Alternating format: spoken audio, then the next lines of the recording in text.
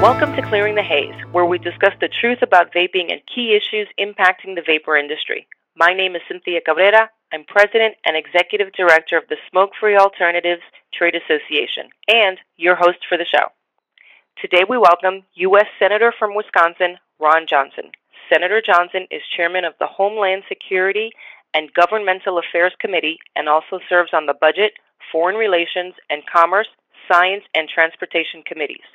As chairman of the Homeland Security and Governmental Affairs Committee, he recently wrote a letter to the FDA requesting information on how the regulations will impact small business. Senator Johnson, welcome to the show. Hello, Cynthia. Glad to be on with you. Thank you. So we have a lot to talk about, so I'm just going to jump right into it. What prompted you to write the letter to the FDA? How does the letter tie into your role on Homeland Security and Governmental Affairs Committee? Well, I actually come from the business world. I'm an accountant by education, but spent 31 years in plastics manufacturing for example, medical device packaging. So, I understand the harmful effect of government regulation on businesses' ability to expand and grow and create good-paying jobs. So, first thing I did when I became chairman of the committee is I developed a mission statement for the committee. It's pretty simple: to enhance the economic and national security of America. And my committee really is two committees in one: Homeland Security, and then Governmental Affairs is like the House Oversight Committee. So we really have oversight jurisdiction over the entire federal government. But on that side of the committee, we actually have a couple subcommittees, one on regulatory reform, one on trying to identify and eliminate duplicated programs and wasteful spending. So this really falls right under our jurisdictional, our oversight jurisdiction in terms of taking a look at the regulatory burden of the federal government. And what you have right now with FDA imposing or about to impose a pretty onerous regulation on the vaping industry that literally could, just wipe out hundreds of businesses. That's some pretty serious business. And so I'm just writing the FDA to ask questions about, did you consider the economic harm and effect of your proposed regulation? So tell me, was there anything else in the letter? And also, have you received any answers or any feedback as of today? And if you have, could you share it with us? Well, we've given the FDA till May 31st, so trust me, they generally don't respond earlier than the requested date. But no, it really was asking the questions: have you fully considered this? On what basis did you make the decision? If you get more information in terms of the effect of e-cigarettes, the health effects, that type of thing, would you potentially reverse this? Again, just asking an awful lot of questions, and kind of depending on the answers, we'll figure out what the next step would be. Okay. So in the state of Wisconsin, we have more than 20 businesses that are SFATA members, and I'm not sure, you may know that we represent more than 1,000 businesses throughout the U.S. All of them are small businesses, or most of them anyway, who, to put it mildly, have very deep concerns about the impact these regulations are going to have on their businesses. So have you heard from your state, from either businesses or consumers on this issue? Oh, we absolutely have, and again, they're highly concerned about the survivability of their business, and they have every right to be concerned. So, no, we're hearing about it. Particularly when they saw me write this letter to the FDA, it did raise an awful lot of people's awareness, and I think they're appreciative of the fact that somebody's at least asking the questions from the FDA. In your letter, you name a specific business, Johnson Creek Vapor, who was an initial founder of SFATA, actually, and is a SFATA member. And they commented, as everyone does, that these regulations could put businesses out of business and hand the industry over to big tobacco.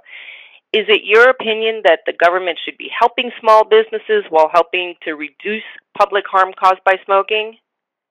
Well, first of all, I think we all recognize that the federal government should have some regulatory oversight over different areas of our economy.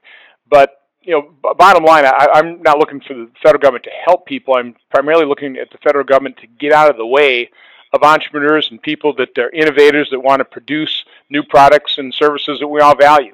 So it's really more of the federal government getting out of the way and limiting its role to the things that it absolutely has to do. But, particularly with this thing, there are estimates that the e-cigarette manufacturers have to spend a minimum of $330,000 per e-cigarette product, potentially dedicate 5,000 hours to complete the FDA's new newly mandated pre-market applications. So you can understand on a small business, I mean, that kind of regulatory burden is just simply not possible. I mean, you cannot survive under that kind of enormous burden. Preaching to the choir.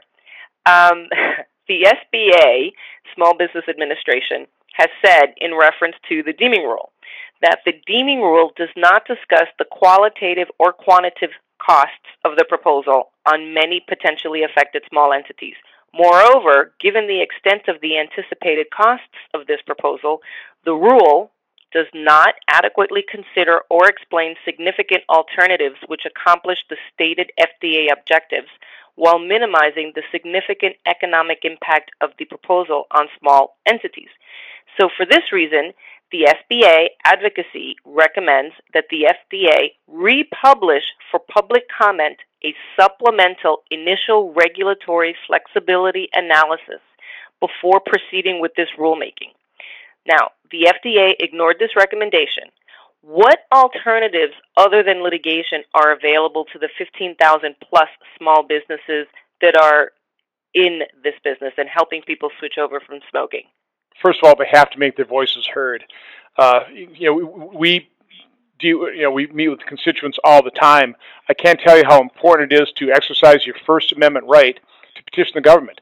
So, this government is so massive. It is so complex. It's impossible for any either staff member or member of Congress to even begin to contemplate, in how many different ways and shapes and forms the federal government is really putting businesses out of business and doing great amount of harm. So it's vital that businesses let their voices be heard. Storm the Hill. Contact your House member, your senators. Let them know what this kind of regulation is going to do to the people that work with you, trying to build a business and trying to produce products that, quite honestly, can help people, for example, kick the habit of smoking, which we do know is harmful. So it's really about informing members of Congress and the staff so they understand, because I'm afraid the fourth branch of government, the regulatory agencies, are completely out of control. And so it's just vital. It's crucial to have your voices be heard. It's refreshing to hear. What are the next steps for the Homeland Security and Governmental Affairs Committee? Well, it really will depend on how the FDA responds to this thing.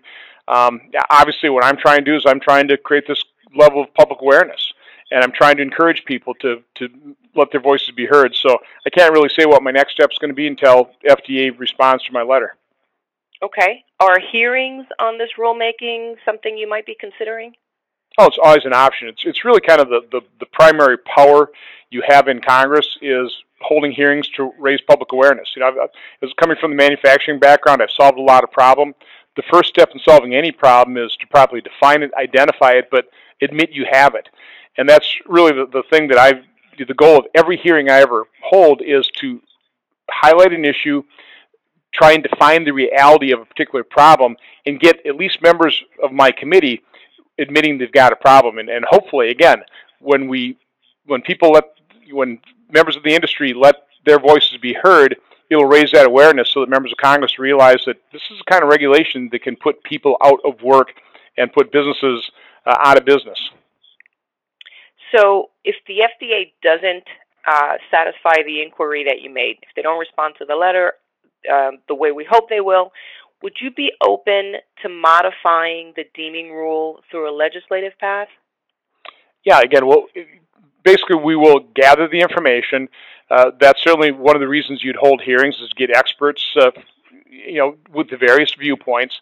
And if we have to modify the rule legislatively, again, hopefully you can create the public awareness and get members of the committee and members of the Senate and the House understand that this is going to be very harmful to real people.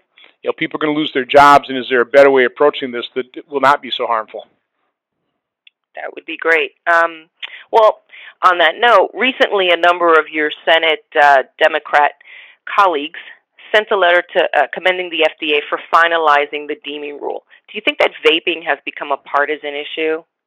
I mean, I hope not. I always point out that as Americans, we really do share the same goal. We all want a safe, prosperous, secure America, and that means we want safe products that people actually utilize. So again, I see there is definitely a role for the FDA in terms of ensuring safety.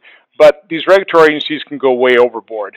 And that's what we just need to do, is bring a little common sense into this thing and recognize all the consequences, intended and unintended consequences of some of these regulatory actions. Okay, well, finally, so what can the vaping community do on the Senate side? Most everyone is familiar, I hope, with H.R. 2058 and also with the Cole-Bishop Amendment on the House side. So what can the vaping community do on the Senate side to further support your efforts? Meaning, how can we help you, and where can people get information about your activities? Well, first of all, I hate to sound like a broken record, but let your voices be heard.